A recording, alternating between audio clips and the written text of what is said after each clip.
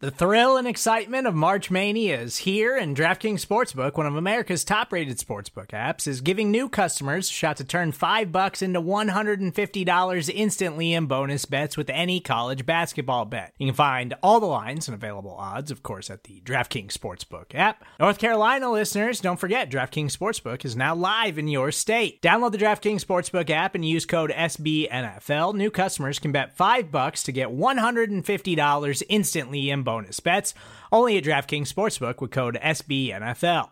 The crown is yours. Gambling problem? Call 1-800-GAMBLER, or in West Virginia, visit www.1800gambler.net. In New York, call 877-8-HOPE-NY or text HOPE-NY. In Connecticut, help is available for problem gambling. Call 888-789-7777 or visit ccpg.org. Please play responsibly on behalf of Boot Hill Casino and Resort. 21 plus, age varies by jurisdiction. Void in Ontario. Bonus bets expire 168 hours after issuance. See dkng.com/bball for eligibility, deposit restrictions, terms, and responsible gaming resources.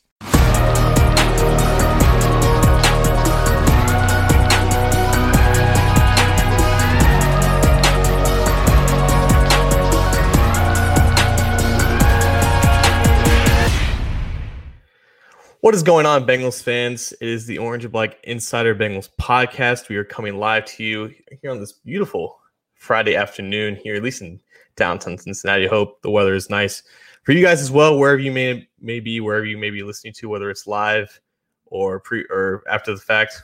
We are very glad to have you here. I am back in my usual recording studio, also known as my bedroom. I got my good buddy Randall behind me.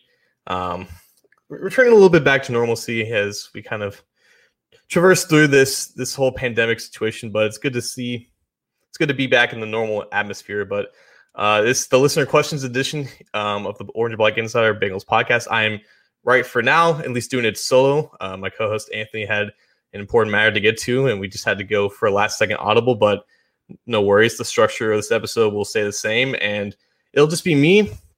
And I guess Randall as well. He's going to answer some questions as well that you guys may have. So let's just go right into it. We had a couple of texts into the show beforehand, so we're going to get to one of those real quickly. First one is from Antonio. He says, "Hi, my name is Antonio Cincinnati. I have a question for you guys. We've seen several teams this offseason update their uniforms. Do you think that new uniforms are being discussed in the Bengals plans? What are your thoughts on that?" I think we've kind of already talked about this topic a little bit. This is a crazy year for new uniforms. I think 5 teams actually got brand new uniforms this year, and a couple others like the Colts and the Patriots basically altered theirs, or just slight alterations and whatnot. I just think I don't think my opinion on this is going to change. I think that the Bengals before the year 2023 are going to have new uniforms. It could happen in 2021. It could happen in 2022, or it could happen in 2023. I think the official ruling on that is that you have to give the NFL at least 2 years advance notice that you want new designs, and you have to give whatever designer that you're going to use that amount of time to come up with something. But obviously, they don't have to release that information to the public until whenever they want to. They could announce they're going to have uniforms the offseason that they unveil those new uniforms. So I think right now, the plan should be, and probably is, that within the first few years of Joe Burrow's tenure as the Bengals quarterback, he will be donning a new uniform for the Bengals, whether that's new as a brand new design or something that honors, the 90s teams or the 80s teams, or maybe that 97 to 2002 alteration of what the 90s uniforms was. Me personally, I think if they go brand new, a type of bold new design, it's probably going to be met with discomfort, because that's kind of the nature of these things now. If a team like the Rams, for example, goes out with something that's like bold and like brand new, that is trying to like change it up a lot, it's usually met with just general dislike from the fan base. So if the Bengals are smart, they stick to something basic that resembles that of like the 80s and the 90s uniforms. But I think at the same time, they have to get a new, like some form of new twist on it to at least make sure that it's not exactly a carbon copy of those. Because when you get the uniforms, I think that should be an evolution of what you once were, and it should be something that speaks that of originality towards the players that are wearing these uniforms instead of just taking the 80s and 90s and putting them back on, the current uniform. So that's where I stand. I think Anthony would have similar thoughts on that as well. But I do think within the next 3 or 4 years, we will see the Bengals have new uniforms. We're going to go to the YouTube comment section here from Dalton Livesay from actually the Facebook comment section. The Bengals addressed the linebacker position in the draft. They added Josh Bynes and picked up Austin Calitro, who they signed off waivers. Do you all think this changes how much the team uses Sean Williams and Von Bell as hybrid-type linebackers in certain situations? That's an interesting question. I think with Williams right now, they just see him as their third safety. They can rotate him in and out with either Jesse Bates or Von Bell. When they have two safeties on the field, when they go into quote-unquote big nickel, they can use all three of those safeties in different ways because I think any of those three guys, you're comfortable either playing in the box or playing in those two deep cover two shells. I think with Williams specifically, we've talked about this in the past, he's best utilized as a cover two safety. The closer he gets up to the box, the more indecisive he gets in run defense. He takes bad angles. He's not the greatest man-to-man cover guy in those situations. That's where Von Bell really thrives. So if you want to have those big nickel situations where you have three safeties on the field, you have Von Bell kind of in that upwards position as your box safety, if you will. He can match up against tight ends. He can match up against hook routes in those hook and curl zones. Then you have Sean Williams, Jesse Bates kind of working together as your two cover two safeties.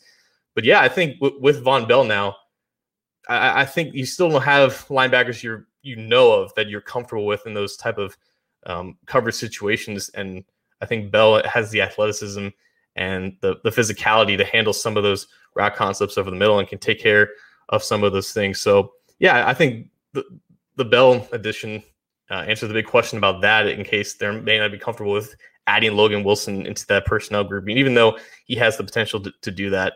So that's kind of where I stand on that. We're going to go back to the YouTube comment section where I think Mark Fry had a question. He says, how much room for error does Zach Taylor have this season?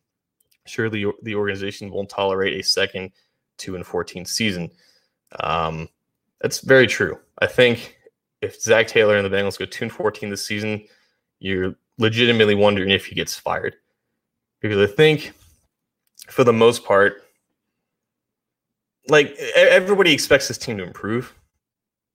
Like Vegas expects it. They were 0-8 in close score games. Teams who are that unlucky in one season, they almost statistically have to do better the next year. And it just goes beyond just simple luck in that sense. Like even if they did nothing at all this offseason, if they kept Andy Dalton as their quarterback, if they kept the majority of the roster the same, if they didn't go out and spend over $100 million in free agency, if they did none of that, the likelihood that they do better than 2-14 is already pretty decent. Okay, the schedule's not, I wouldn't say easier or harder than last year. They have a quote-unquote last place schedule, but that only matters for, I think, 2 of the games, at least in the AFC schedule. Like, they play a tough conference in the NFC. They have some tough games on the road. They have some tough games at home this year. Like, it's going to be a tough road to finish anywhere around or above 500. And if they do that, they exceed basically all rational expectations that I think all of us should have. But to go 2-14 again or worse with everything that they did, on top of the fact that they mathematically have to progress based off just recent history of this phenomenon, like Zach Taylor probably might get fired. Probably will get fired if he goes 2-14 and 1-15 again. And I know that's such a drastic shift and a change from holding on to Marvin Lewis for 16 years after no playoff wins. But for them to do everything that they did this offseason and for them to not see a single game improvement, I think that does not bode well for Zach Taylor. If they go 3-13, 4-12, it's still technically an improvement, but it's definitely not the amount of improvement that I think they want to see.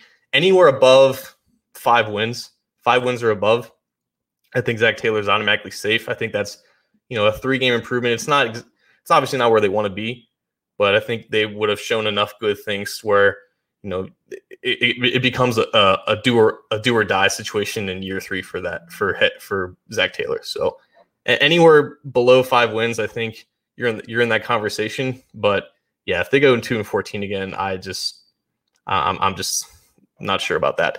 We're going to go back to Facebook here for the comment section. Maggie McGee is asking, will the Bengals beef up the offensive line? I don't know, man. I think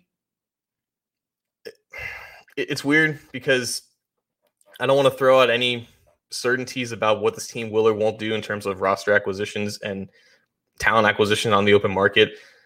A situation like Larry Warford, we talked about it. It makes sense on certain levels, but it also kind of goes against what they think about Xavier Su'a-Filo. They think about the offensive line in general. I think Warford is the closest thing to an obvious upgrade that they would realistically look at and at least consider. But if they're not willing to go out and get a guy like Warford, it's hard to legitimately think about any other type of a motorcyclist ran by me. It's hard to think about any other type of acquisition that makes sense for them to start ahead over the guys that they want to develop. They want to see Michael Jordan out there starting at left guard. They want to at least give Su'a-Filo a legitimate chance to start at right guard. That's just what we've been hearing for the past 2 months. It's not like they just look at Su'a-Filo and think he's just a backup that has to start. No, they view him as a starter based off of the things that he put on tape for the past 2 years with Dallas, even though it's at a new position that he's never played before. So it's kind of odd that they're really confident to just throw him in that position. But I mean, that's the reason why they didn't draft a tackle in the draft. That's the reason why they didn't sign a tackle and when in free agency, when all the good ones were still available. Right now, I think they have 8 guys that they're comfortable, at least in making this roster, and 5 of those guys who they're comfortable in starting. And from left to right, you go Jonah Williams, Michael Jordan, Trey Hopkins, Su'a-Filo, and for now, Bobby Hart. Maybe Fred Johnson changes things. Maybe he, presumably in a even competition with Bobby Hart, he proves to be the better option there, and Bobby Hart becomes your swing tackle. But for now, I think Johnson's the guy that they like on both sides. They can give him depth there. And then Hakeem Adeniji, who they just drafted in the 6th round, he gives you versatility all over the line. He only played left tackle in college, but down at the Senior Bowl, he played left guard and right guard exclusively.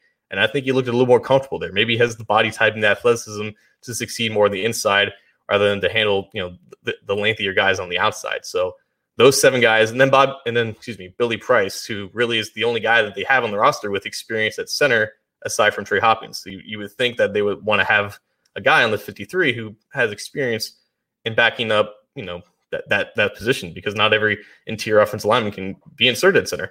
Obviously, Billy Price is not a good football player, and who knows if he ever will be. But for now, I think they like him as that 8th guy, and maybe they keep 9. Maybe they go ahead and keep Alex Ribbon. Maybe they have one of these undrafted guys in Clay Cordasco or the Iowa State guy, who I still have not remembered his name yet. But right now, it looks like 8 or 9 guys, including Redmond, seems to be the case, and I'm just not entirely sure that they're interested in getting any outside help. So yeah, that's kind of where I think they stand there. We're going to go to the Cincy Jungle comments section, which you can find this video in an article form. We got TC from Dub V, who's a frequent listener of the show. He's asking, of the 3 rookie linebackers drafted, Logan Wilson, Akeem Davis-Gaither, Marcus Bailey, who has the best rookie season?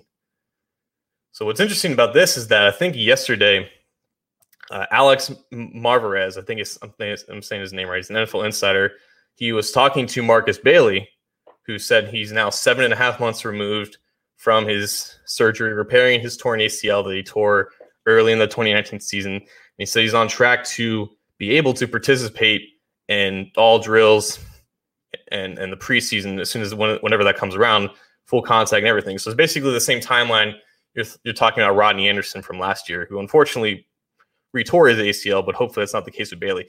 If Bailey's healthy, I think he will prove to be a more effective player earlier than a guy like Akeem Davis-Gaither maybe. I think if you had compared those 2 guys with a level playing field in terms of health, because Davis-Gaither had some injury issues too that affected him in the draft process, but he might be a more talented guy than Davis-Gaither, and he was drafted 3 rounds later. And then you're comparing him to a guy like Logan Wilson, who unfortunately didn't have as much experience against top competition like Marcus Bailey did.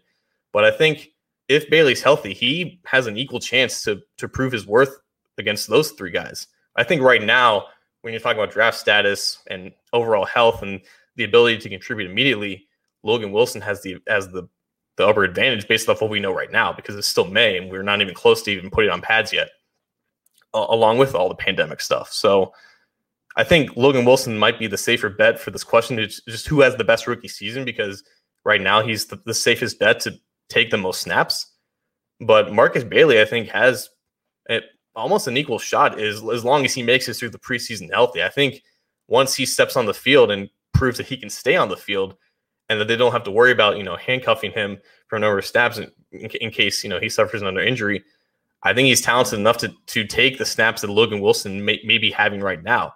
But right now, Logan Wilson is that safer bet, and that's probably how I would answer that question if you put a gun to my head.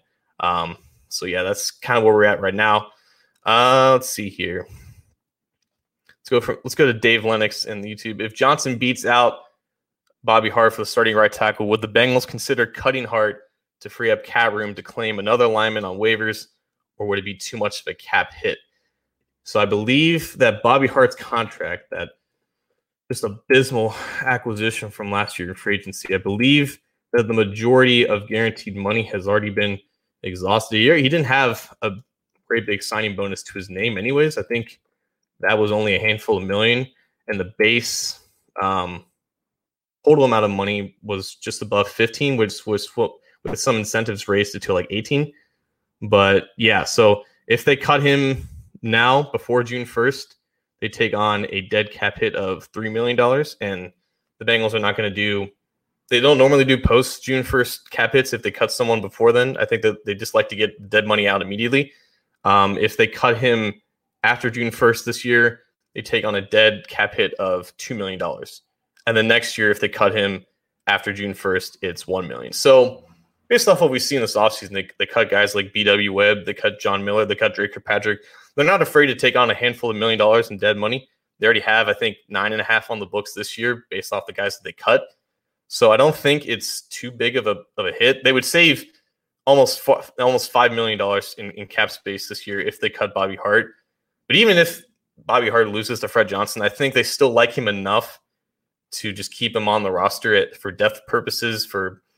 Because you have to remember, Bobby Hart was originally a guard coming out of Florida State. I think that's what he was drafted to be when he went to the Giants, who drafted him in the 7th round back in 2015. I think he came out the same year as Jameis Winston. So maybe he had that post-national championship hype to his name. That's why he ended up being drafted, because he just wasn't – he just didn't have the athletic profile of a tackle. And we see that even today, 5 years into his career. It's all dependent upon, how quick and twitchy the edge rusher he goes up against. That's really dependent. That's really the fact that, decides what kind of day he's going to have. So even still, he doesn't have that great profile of an NFL tackle. He could theoretically slide back into right guard, which was one of his original positions. And if they think he has the ability to play 3 positions, both tackle spots and that right guard spot that still needs depth, I think he's still a body that they're comfortable with, who knows the system now for 2 years, starting under Jim Turner's offense, or at least in the offensive line.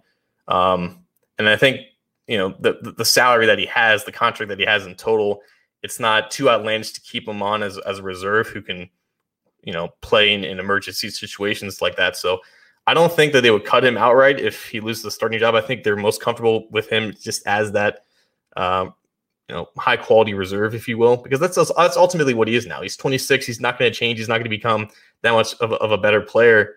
So I'm not sure that they're gonna cut him just because Fred Johnson beat him out. So that's kind of where I'm at there. We also have another comment in the article. What was the better quarantine docuseries, The Tiger King or Last Dance? If I'm Joe Burrow, I'd probably say The Last Dance, because I think he said he didn't watch The Tiger King because he's against animals in captivity, which the guy just has an answer for everything. Like, for being a handful of months younger than me, he's just born to do this type of media stuff. Nothing's phasing that guy. It's honestly a great answer, because honestly, I'm not sure how comfortable I would be if I was nicknamed the Tiger King or Joe Exotic, it seems like fate, but I appreciate him taking the high road there. Tiger King was crazy and wacky in every way. I think I went into it believing that, it's going to be some ridiculous nonsense in some parts of America that I would never even hope to rear my head at. But even still then, with those expectations, it was even crazier and stupider than I could have imagined. The Last Dance, I think it doesn't quite hit the quality level that OJ Made in America was, which is the other 10-part series that ESPN released, I think, 4 years ago. That, to me, will always reign supreme as like the top ESPN docuseries, because for starters, like I wasn't even alive when June 17th, 1994 happened. I was still an infant when the verdict came about. So I knew next to nothing about all of it except just the basic stuff. I heard the phrase, if the glove doesn't fit, you must acquit. I heard all of that, but just learning all of that was so fantastically interesting to me, and just the way that they set it all up. The Last Dance, I appreciate the structure of that as well. I know a lot of people complained that it went back and forth, while progressing through the 90s. It went back to, other relevant events, in the past, in like the 80s and the early 90s, as they were talking about things, as that dynasty progressed chronologically. But I like that structure. I like seeing the behind the scenes looks in the locker room, Jordan talking to the security guards and his teammates. I don't think that my opinion changed that much about Jordan and his teammates compared to maybe how other people think. I think for the most part, because it was this whole series had to be approved by Jordan himself, that we may not have gotten the whole candid story about everything. And that way it kind of loses its credibility to at least a certain extent. But I still appreciated all the inside information that was given to that. So I think, just based off my personal preference, I still would take that over Tiger King. But I mean, Tiger King was about as wild as I could have even imagined. So like that was crazy. Going back to the YouTube comment section from Jeremy Hall, speaking of Rodney Anderson, as much as we're paying Gio, if Rodney or some other running back show up, is Gio expendable? This is the question I think that relates even more to Joe Mixon, in my opinion. Obviously, I think the plan is for Joe Mixon to be extended before the season happens, but what is the value of Joe Mixon really, or Giovanni Bernard in that sense, if you have 4 or 5 running backs, including Jacques Patrick, who may or may not make the roster, who are quality and can take 10 to 15 snaps a game? It can give you about 4 yards a carry. Like the value of just having one talented running back in the NFL now is just so much lower than it was back in the early and mid 2000s. If Rodney Anderson stays healthy, along with Trayveon Williams, who in his own right is a talented back, if you have a quality rotation of guys that you mostly drafted in the 6th round, Gio was a 2nd round pick so long ago, but Williams and Anderson, both 6th round picks. Patrick is a guy that you signed off the XFL. You can find talented guys, quality guys, through basically every avenue. You don't need to keep drafting these guys high in the draft. So yeah, I do think that Gio becomes expendable if both Williams and Anderson stay healthy and be as effective in the NFL as they were in college, because the jump from college to the NFL from a running back is just non-existent. It doesn't compare to other positions like quarterback and cornerback and wide receiver. It's so easy to manufacture yardage and effectiveness from these running backs, provided that the offensive line is solid. If it's improved, if it's better than what it was last year, which I think the expectation is that it is, as long as Jonah Williams is healthy and every other one of those young guys develops at least to some degree, it does make your veterans in Mixon and Gio expendable. If you already give that deal to Mixon, then you have to utilize him. You have to make sure that he, it exudes as much value as possible for that contract. But with Gio, yeah, like you're paying him, I think, at least somewhere like in the range of $8 to $10 million more over the next 2 years, and you have to somehow justify that contract. And if not, then he becomes a possible either trade candidate or a cap casualty, because this is how they should approach the running back position. Every few years or so, you invest in these talented running backs late in the draft, because you can find running backs all throughout the draft, in free agency, off the street. You can find quality guys and make, guys that you once thought were valuable and worthy of these contracts, you can make them expendable. So yeah, I don't think Gio's spot is particularly safe if Anderson proves to be healthy. If Anderson proves to be effective, I think that in effect makes both him and Mixon expendable. So that's a good question, and I think it's something that the Bengals have to basically ask themselves before they give Joe Mixon, a deal that's worth $10 million a year. We're going to go back to a Gio question here from Tim, who emailed us. Any chance of the Bengals moving Gio to a slot receiver or slot position this year? Seems he has lost a step on 3rd downs. He's getting bull rushed every time. He's a Bengals fan from day one also, Tim wants to say.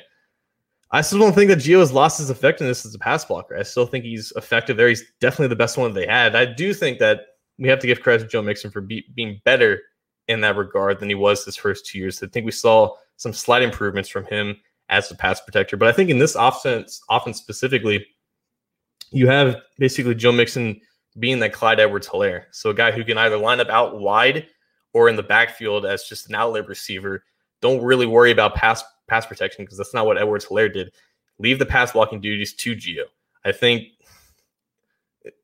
he can be fine as a receiver in those situations. I know there's other offensive schemes that could utilize his talents there, but you already have a guy like Mixon who can do the things that you imagine Gio could do. I don't think that Gio is at a point of his career where he can't handle pass protection duties, because that's going to be important.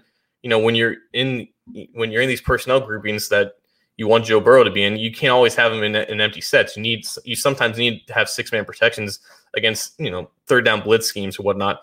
So to have a guy like Gio who you feel comfortable out there, leaving him on an island to take on an unblocked edge defender, while you have maybe Mixon on the field at the same time out wide, running some bubble screens or running some quick slants or whatever. Because you already have a guy in Mixon who can do that, I don't think that changes what you do with Bernard, especially if you just have a template of the running back that thrives in an offense that's led by this quarterback. Mixon becomes that. Bernard's role I don't think changes that much, and therefore I don't think his usage changes that much either. We had another email from Patrick. Should the Bengals go and get a veteran quarterback before the season starts? Not so much because they will need to help the team win games, but because they can mentor Joe Burrow a bit. Actually, just before this recording, Joe Flacco was signed by the New York Jets to back up Sam Darnold there. That leaves a quarterback room of, I think, Darnold, Flacco, David Fales, who was a guy from San Jose State a few years ago, and David Morgan, who they just drafted in the 4th round. Flacco seemed to make the most sense if they wanted a veteran quarterback, because you have a guy who won a Super Bowl, who played in this division, who was a first-round pick. He handled those pressures, and he managed to exceed the expectations that I think Joe Burrow is going to be. Those expectations that are now going to be set on Burrow. So that could have been a nice opportunity, a nice mentorship for Burrow to have. But really, what's really the value of that? How are you going to put a price tag on that when you're taking away a roster spot from someone else who can contribute? The Bengals have been on record for saying that the mentorship and the leadership aspect is not going to come from the backup quarterback spot. You want to see what else Ryan Finley has in his second year. You like the upside that Jake Dolegala has. Those are your 3 quarterbacks you're going to roster. And then you have 3 coaches in Zach Taylor, Brian Callahan, and Dan Pitcher, who have all been quarterbacks in their lifetime, who have all coached quarterbacks in their lifetime. At least this is the first year that Dan Pitcher is going to be the quarterback's coach. Those guys are all not even 40 years old yet. And typically you would think that a veteran backup at the quarterback spot is somewhere in the age range of like 35 to 40. So it's not exactly traditional compared to what you see, in like the form of a Josh McCown or somebody like that, who is also, I think, still in the market. I think it's just more wise to use a roster spot elsewhere when you get the same value of a backup veteran quarterback who can offer leadership to a guy like Burrow, who, in all honesty, I mean, we're going to get to this question next regarding Burrow's age, but like Burrow's going to turn 24 this year. Ryan Finley turned 25 next year. For having guys who aren't that experienced, they are still on the older side. It's not like you have guys who are 21, 22 years old in this position group. And again, you have multiple coaches who have experience playing and coaching that position. I think anything that you would expect Joe Flacco to be able to give advice on, aside from obviously, going to the playoffs and winning the Super Bowl, which I think some people would still value having a guy like that. I think aside from that, whatever you would value in a backup quarterback, you're already going to have in the coaching staff to an extent. So I don't think it's a big priority for them, and I also think it shouldn't be a big priority at all. So we had a text from Danny from London over the pond. Hi, Danny. He was asking, Joe Burrow is a little older than Lamar Jackson and only a year younger than Patrick Mahomes and Deshaun Watson, who were both drafted 3 years ago now. How will Burrow's age entering the league as a rookie manifest itself in the short, medium term? It's interesting because Joe Burrow is actually young enough where if you look back from like the 1983 draft class, which was like the pinnacle of quarterback draft classes, the vast majority of successful quarterbacks in the long term are usually 23 and older. You rarely see quarterbacks who are as old as Joe Burrow turn into, multiple all-pro quarterbacks. Typically, basically in every position, the younger you are and the more talented you are at that age, it bodes well for your long-term output, for your long-term potential. So Joe Burrow is he's not like Ryan Finley, who was 24 when he was drafted and turned 25 in December. So from a long-term perspective, I think Joe Burrow is just inside the age range where you're comfortable that he still has room to grow. But for the short term, I do think it definitely helps. I think if you have a guy like Lamar, who's 21 when he's drafted, then develops in his 22 and 23-year-old seasons, that's like the dream, right? You have multiple years of experience when you're the same age as a guy who just got drafted by your rival team. With Burrow, he has 2 years of starting experience as a college quarterback, but he also has 5 years of being a quarterback in general in a college system, albeit 3 years at a whole nother school with a whole nother system. But yeah, he's not just he's going to have wide-eye rookie moments. That's not going to not happen. He's still a rookie quarterback, and the majority of those, even in today's age, they're going to struggle compared to league averages based on the years. But yeah, I think it does help for him to be a little bit on the older side. I think he has more leadership experience than other rookie quarterbacks who have to start in their first year. That's going to be the key thing. You're going to have warts with Joe Burrow. It's not going to be perfect. It's not going to be anywhere close to what you saw in 2019. If you want to say it's going to be between 2018 and 2019, I think that's a fine and fair assessment. But the jump from college to the NFL is big, no matter how old you are, no matter what your experience is. And age and being on the older side doesn't always help you. Like Marcus Hunt was 27 years old, and albeit he didn't have a lot of college experience, but he found out that he was just as athletic and powerful as NFL guys. And if you didn't have the mental fortitude to handle that, at least in your early years, you weren't going to amount to anything, regardless of how much older you were compared to other rookies. So it helps in a certain way. It helps in his long term as well, because he's not exactly on the older side for the position. But at the same time, he's still a rookie, and he's still going to go through some of those warts that you would see even with guys on the younger side. We also had a text from Steve Johnson from Seattle. He was asking about schematically, what are the Bengals trying to do on defense? What is their identity? And there was also a comment early on about if the Bengals were going to do more exotic things from a defensive perspective, if they're going to have more bear fronts, or if they're going to do a more disguised blitzes. And honestly, like, that's not anything really new. Like, we saw that in the Mike Zimmer days. We saw that in the Paul Guenther days. And we even saw that in a certain extent last year in Lou Anarumo's first defense. I do think with the question of bear fronts, I think we could see a slight increase in there, because now you have two guys who you were confident in at your three technique spots. Imagine this. You have Geno Atkins and DJ Reader as your three techs. Now, remember, DJ Reader was more of a B-gap defender, more of a pure three technique last year with the Houston Texans than he was as a pure nose tackle. He has the ability to push the pocket from that technique spot, and now you can pair him up with Geno Atkins in these certain situations. Josh Tupou becomes your true zero tech, your true nose, the guy who lines it up right on the nose of the center. 2-3 techniques and a pure nose is what makes up the base of a bear front. Then you have 2-5 techniques, or you have two stand-up defensive ends. Either one really works. I remember there's one specific example when the Bengals played the Jets a few years ago. You had Michael Johnson, Carlos Dunlap, actually standing up in those certain situations when you had Geno Atkins and a couple other interior defenders making up the interior of your bear front. But now I think you're more comfortable with the quality and depth of your personnel on the interior to run those formations, because at the end of the day, if your defensive tackle is getting blown off the ball and you have your linebackers playing a little bit off in those certain situations, you're going to get gashed up front, and your defensive ends are in a position where they can get out leveraged from the inside.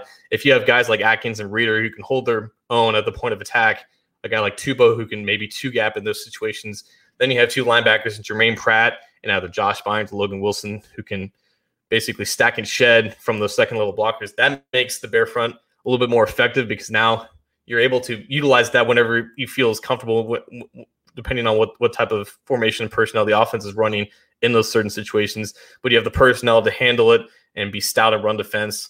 And also it creates some pass rushing opportunities. You can run some stunts, you can run some loops. You can basically have Tupou and Reader act as decoys as you have Atkins looping around. You can do stuff with Sam Hubbard from an off-ball stance. You can have him line up as an off-ball linebacker and basically sugar gapping up the B gap or maybe even the A gap in those certain situations. You have a lot more versatility and options with this defensive front for the Bengals now, provided that most of them are healthy. I think that's where Akeem Davis-Gaither comes into play, because he has experience as a blitzer. Logan Wilson and Jermaine Pratt were both experienced blitzers in college. At least we saw a little bit of that in the preseason with Pratt. But yeah, you have a lot more options with this defense. I think from an identity standpoint now, I think it's still that 3-4 in base, but you're still having 4 down linemen, 2 linebackers for the most part, because that's just what every defense looks like now. Offenses are not changing. They're not going away from the direction that they're heading to right now. They're progressing in the same way, and that's just not slowing down. So you still need, guys who can play. You still need 7 guys who can play in space, and you can't really afford to have just 5 down linemen out there for the majority of the time, even though, if that's the strength of your defense and your defensive line, you still need guys who can drop back and play coverage for, 50 or 60 snaps a game. So the identity is still just your 4-2-5, because that's just the nature of the NFL now. But in those base situations, I guess if you want to talk about when they play in the AFC North and they're facing run-heavy teams, yeah, you're still having those 3-4 multiple looks where you have guys who can line up in 2-point stances and 3-point stances on the edge, and you have depth on the interior in Geno and Reader, which now you can afford to go in 4-3 and 3-4 looks. So let's see here. Let's go back to the comments section. We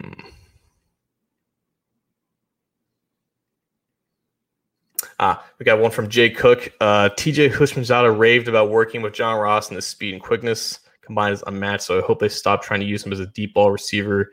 That should not be his main route. That was one things that bothered a lot of us about Ross in his rookie year, was that it just seemed like Marvin Lewis had probably his own opinion on Ross in general. Maybe he didn't want him on the team at all, but it just seemed like that's all they really cared about, was just his deep speed and just his ability on go routes and 9 routes, when in reality, a lot of his production at Washington came on some of the short concepts and also in the red zone. That's where we saw him in 2018 kind of surprised us a lot, because you don't get 7 touchdowns being that limited of a receiver by accident. His ability to separate in those quick and short situations, especially in condensed situations near the end zone and the goal line, it's impressive for a guy who you may not think that would be his strength. That was the thing that pissed a lot of us off in 2017, was that he was just a decoy running deep, and then Andy Dalton would overthrow him, and then you would talk about chemistry issues and whatnot. Why isn't he getting involved in the offense? Why is he not being used as a full-fledged receiver? Now, when you talk about 5 guys, including AJ Green, Tyler Boyd, Ross himself, T. Higgins, and Auden Tate, who you're comfortable going in and out of the game, now Ross becomes, I think, a more effective receiver because you use him a little bit less, because maybe you still use him when you're in your base 11 personnel, but you rotate him in and out more with Higgins and Tate. And maybe in some situations you have Ross off the field with the other 4 guys on the field. You have a more diverse wide receiver room. And you have guys like Higgins and even to a certain extent Tate, who can win down the field on those vertical routes where you don't need to have Ross do that all the time. And you can use him more underneath more. You can use him on those short slants and bubble screens and, on underneath routes, get him over the middle on those like mesh concepts, whatever. Create space for him underneath. Utilize his yards after catch ability. When he has the ball in his hands, he's a dangerous mismatch in the open field. Like we saw that against Seattle when in the few times that he actually caught the ball, he ended up with 2 touchdowns and he had a lot of yards after catch the game. There was one situation where he actually dropped it, and had he would have held on to it, he would have had like a 60-yard touchdown. He would have had 3 touchdowns that game. It's not hard to get Ross involved in the game. They made it a lot harder than it needed to be in his first 3 years because they just weren't sure what to do with him. And I think they realized that he just wasn't the greatest match or greatest fit with the quarterback that they had. But in this offense now, I think when you have a quarterback who specializes in pinpoint accuracy and placement and in those anticipatory throws, if you have a guy who is a mismatch in the open field, who's faster than anybody else on defense, just getting the ball in his hands at all costs is a priority. But you're also in a sense where you don't have to use him like a traditional receiver, because you have 4 other guys who can take those responsibilities away from him. So it's a question of what is Ross's true value now? Like, how do you pay a guy like that? How do you utilize that guy in future situations? And it's something that they just have to ask themselves as they see this offense progress right now. Let's see here. I think we're going to go back to another email. Nope, we already had all of this. I didn't even realize I was talking for 40 minutes, but I think I need some water. Let's see here. All right, John, will you smoke a cigar on YouTube if Burrow wins a Super Bowl with the Bengals? Will you light up? Yeah, I would smoke a cigar on YouTube if Joe Burrow didn't win a Super Bowl with the Bengals. I'm not. Lung cancer, unfortunately, runs in my family. That's why my mom basically stopped my dad from smoking them basically ever. But he was kind of a cigar guy as well. Chad Johnson's a cigar guy. I'm sure he's gonna. Did you guys see that? It was Chad Johnson got a thank you letter from Katie Blackburn and the rest of the front office for basically a token of appreciation for being the ambassador that he was this offseason. And they sent him a thank you letter and I think some customized Bengal cigars. So whenever Chad Johnson goes to work with Joe Burrow this offseason with the rest of his receivers, I wonder if both of them are going to light up a cigar. I want to take this opportunity now to just talk about Chad Johnson because we've written about him a lot on the website recently just for the things that he's done, not only for being the hype man that he is, that he's always been, but I think it's just been easier for him this year because the Bengals are actually doing stuff that warrants that ambassadorial efforts from him. Whether it was talking about Joe Burrow from the early onset of the offseason, I believe our CJ Cincy Jungle alumnus Rebecca Toback basically interviewed him and TJ Houshmandzadeh around Super Bowl week. And then when the drafting of Burrow came, he sent all those tweets. And then when they drafted T. Higgins, he was even more hyped. That's always been the kind of guy that he is. And I think there was a lot of people, even Bengals fans themselves, that maybe weren't exactly comfortable with some of his antics, but I think he's always been that type of supportive guy. And it's really nice that the Bengals now are showing that appreciation because I think 10 years ago, that like sending a letter to a former player, thanking them for stuff like this, that's just not who they are. And I think this offseason has kind of transformed a lot about what we perceive them to be. We actually interviewed Max Montoya on D&H Sports a couple days ago, and you guys can check that out on our podcast channel. And I asked him about what does he think about the lack of honoring past players and the lack of Ring of Honor. And he was straight candid with us. He said that, it does hurt a little bit that we poured our blood, sweat, and tears into this organization. And the only thing that they've really given back to us was that 50th anniversary spectacle where they, brought these guys in for a game or, however many, the 8 home games that they had. And, they brought them back and it was kind of like a reunion or whatever. But, aside from just events like that or just that one event in at least this team's history, you have nothing for guys like me who are just 23 years old. You have nothing in Paul Brown Stadium or anywhere in the Bengals facility that showcases the players of this past. And it's a hard way for a fan base to grow beyond just the generation that already exists. And a guy like Johnson, who just made the Bengals relevant from a national perspective, even though they still didn't have the success beyond just winning a division every couple of years, that was special for a guy like me. And I think The Athletic had a survey where they said, who's your favorite Bengal of all time? And Johnson had the overwhelming majority of votes. And that doesn't surprise me because guys like me, we grew up loving Chad Johnson more for just the fact that he caught touchdowns or whatever. But, his general personality, the fact that he sent Pepto-Bismol to Cleveland Browns members of the secondary before they played him, like the list in his locker room regarding the cornerbacks that had to cover him, just that charisma and personality was just unheard of for a franchise that was eventually ranked in the bottom of in the entire American franchise rankings. So to see them show and display gratitude in the same affection and the same degree that Johnson has displayed his ambassadorial efforts towards the franchise, it really meant a lot to me. And it really shows, I think, the growth of this franchise. And just, this offseason was unprecedented for them. Like, they did a lot more that reflected what a true franchise in the NFL looks like nowadays. And I think everything's starting to maybe wake up, I guess, with them. And who knows if that expands upon this year? Who knows if that, continues into the future? But it was nice to see a nice change of pace.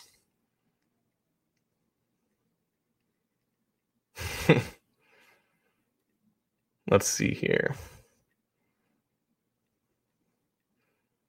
What was the last good Madden game, Jason Von Stein? Madden 12. I think Madden 10 had the brand new engine or whatever.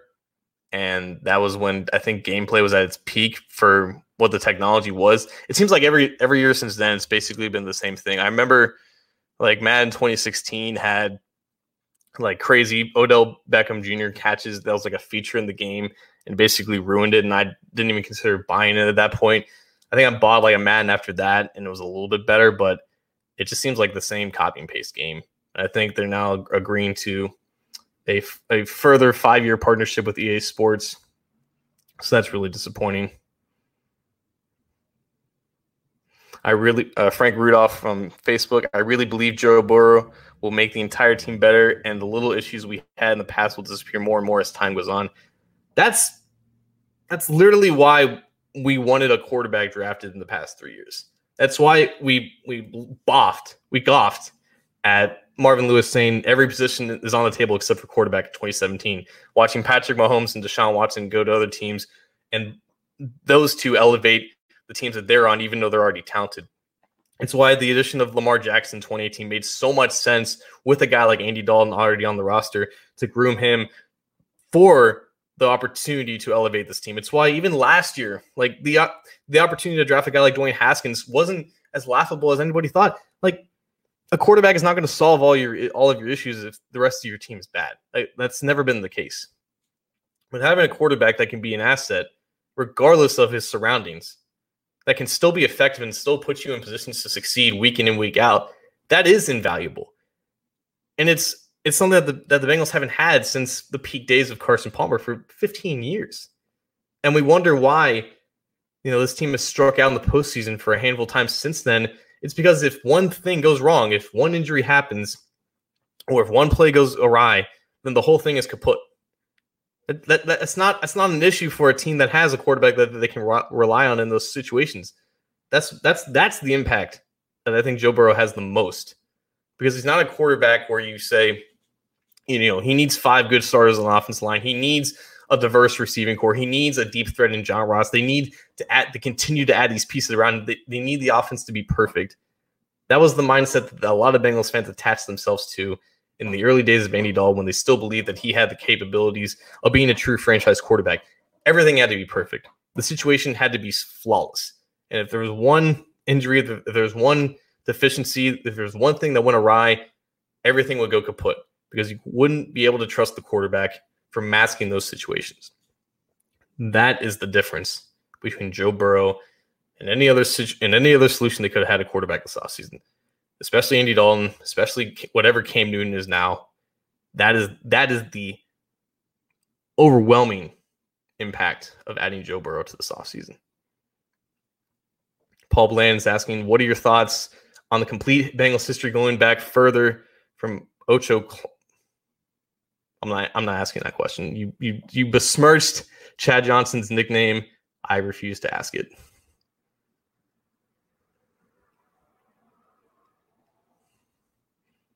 What the hell is NFL Fever? NFL Fever is the best football game ever on Xbox. I have not heard that. I remember there's an NFL, it's a 2K game, NFL All Pro or some shit like that. 2008 had John Elway on the cover. I remember watching the video of that, and the gameplay was really good.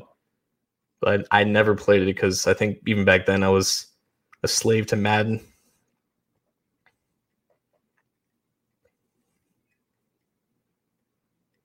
Daryl Mullins asking, what is going on with Billy Price? Is he a bust or will he produce this year? Excuse me. I don't know. I mean, I know he's not a good football player now, and I know that the injuries that he suffered the past 2 years have definitely not helped. It's the argument of the expectations for him were already too high. He was never the prospect that he was touted up to be as a first-round guy. You can go back to my work from that year, or at least my tweets from that year. I was never a guy that thought of Billy Price as being the best center in the class, or better than Frank Ragnow, or better than James Daniels. He was a guy that I thought, if he was drafted in rounds 2, in around round 3, to be a guy who can compete for a job in the interior, and just had those specific expectations put upon him, I think it would have been better for him to be thrusted into the lineup already with the pectoral issue that kept him out of offseason activities. It didn't really do him any favors because unfortunately it showed up a lot in his tape in Ohio State. Like if you're getting pushed back that much in the run game against Big Ten defensive tackles, it should have meant something. And like his high plays, like he finished guys to the ground and he stood his own in pass protection for the most part, but it just wasn't as impressive as it should have been for a guy who was this bona fide first round prospect at this position. And I don't know how much weight there is to, the Bengals panicking about Frank Ragnow, going off one pick before and then them just taking the best guy available. I do think that they valued Billy Price that highly. There's no way that they draft him 21st overall if they don't think that he's a player that's worth at least a mid first round grade. I think that's where they ended up grading him. I don't think that they reached to get him in their minds. The problem itself was the evaluation itself. It went beyond just his injury that offseason, the fact that they wouldn't be able to have him in most of the offseason. I just don't think that he was that caliber of a prospect. Now, as far as this year goes, it doesn't seem like there's a starting job waiting for him. It seems like he's already been outcasted as just a versatile backup. He's too expensive right now to cut. I think that if they cut him either before or after June 1st, they would take on more dead money than what they would save from a salary cap perspective. So I think from that standpoint, he's safe to make the team again because he's only in his third year. And again, they still value the fact that he has played center before. But no, his opportunities have been all but evaporated. And it'll come down to the health and the continued development of Michael Jordan at left guard. Because if he stinks it up like he did in the beginning of last year, then you have a situation where Price is thrown back out there. And maybe this time he's more ready for it. Maybe he's fully recovered from the foot injury that he had last year, and he becomes a player that we've never seen before. But unfortunately, the lows of Billy Price are not too surprising if you realize the type of player that he was coming out of college. And it's disappointing because I think he was a better guard than he was a center at Ohio State. And yeah, it's the injuries have definitely not helped though. So it sucks.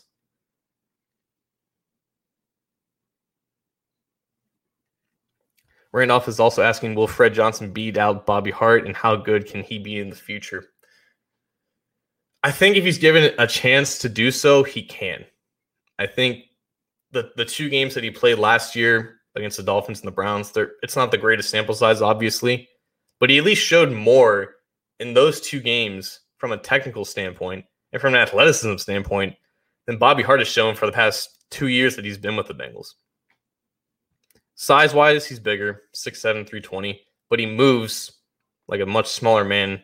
And again, the standards of comparing him to Bobby Hart, it's not that hard to beat out. But you just watch him and the intricacies of his tape, it's just so much more impressive than a guy like Hart, who is still, his hands are just all over the place. There's some power there, but there's no functional athleticism. There's no functional strength to his game. He's got the right mindset, and I think that's why Jim Turner likes him. And that might be why he also likes Fred Johnson too. But I just think you have a better base of a talented tackle in Fred Johnson than you do in a guy like Bobby Hart. It just depends on how much of an opportunity they're willing to give him. I think if you have a situation where you keep Fred Johnson left tackle and you have Jonah Williams at right tackle, that could also work, in my opinion. I think nowadays right tackle has become an even more important position on the offensive line than left tackle because on average, you're facing more talented pass rushers going up against right tackles than you are against left tackles. The stigma of having, or the perception of having a talented blindside blocker, it still reigns supreme because you still have quarterbacks who occasionally get blindsided, but that itself doesn't happen that often. Joe Theismann was 30-something years ago, and even then, that wasn't purely just he was in the clean pocket and he just gets blindsided by Lawrence Taylor. The whole pocket was collapsing around him. The perception of having your left tackle be better than your right tackle, it doesn't exist anymore. You need two quality right tackles. And if Fred Johnson happens to be one of them, it's not outlandish for him to play either spot. That's not going to happen. Jonah Williams is their left tackle, and I think that plan is set in stone now. That's been the plan since they drafted him. But if Fred Johnson is better at left tackle than he is at right tackle, and he's one of their two best guys, and he's clearly better than Bobby Hart, that in itself should not be out of the question. Robert Obrecht from Facebook is asking, what position groups battles are you most looking forward to seeing? Cornerback is honestly up there in terms of not from a starter perspective, but how the rest of that position group is going to fill out. You obviously have Trey Waynes, William Jackson III, and Mackenzie Alexander is your starting three. You have Darius Phillips kind of being there as your fourth guy who can play on the outside and inside. But I don't honestly know how the rest of that position is going to fill out. You have Winston Rose and Tony Brown, who you signed in the offseason. They're both talented. Winston Rose specifically had, I think, 9 interceptions with the CFL last year. So those are ball skills that they never dreamed of having with Drake or Patrick. They didn't draft a cornerback this year. They signed one in college free agency, and a guy in Isaiah Swan, who I think at Dartmouth, an Ivy League school, he set the school record for 17 interceptions. I think he had 8 in 1 year, if I'm not mistaken. And then there's a couple other guys whose name was escaping me. LaShawn Sims, they also signed in Tennessee. He's, I think, in line to be the Tony McRae replacement because he has a lot of special teams experience. I think he had experience playing with one defensive coach, but his name is escaping me at this point. But there's a lot. It's not a lot of talent on the bottom end of that position group, but I think aside from the top 4, the 5th or 6th guys are basically anybody's guesses right now. And it's a position group that normally doesn't look too hot in training camp in the preseason because those situations typically favor the offense and the receivers in general. But it's a position group that saw so much turnover this offseason and has so little future stability going forward because not a lot of guys are under contract beyond 2020. William Jackson being one of them, and how he progresses in a contract year is also going to be interesting. So the battle to round out that position is definitely going to have my attention. And I guess you can also say the same for maybe safety, maybe even tight end. Yeah, positions where we know who are going to be the main contributors come September in the fall, but how the rest of those position groups fill out based off the talent that they have, that's going to be interesting for me.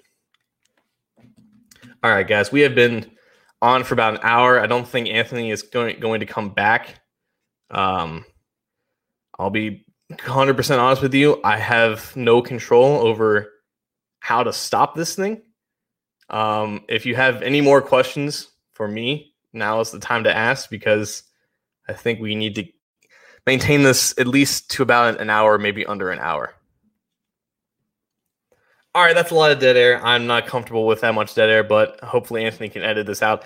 Thank you guys for submitting your questions. I know it wasn't exactly ideally how this goes. We like to have a back and forth situation, but this is a hard job, man. Like I do not envy Anthony ever doing this alone. I can see why he never didn't want to do this alone originally.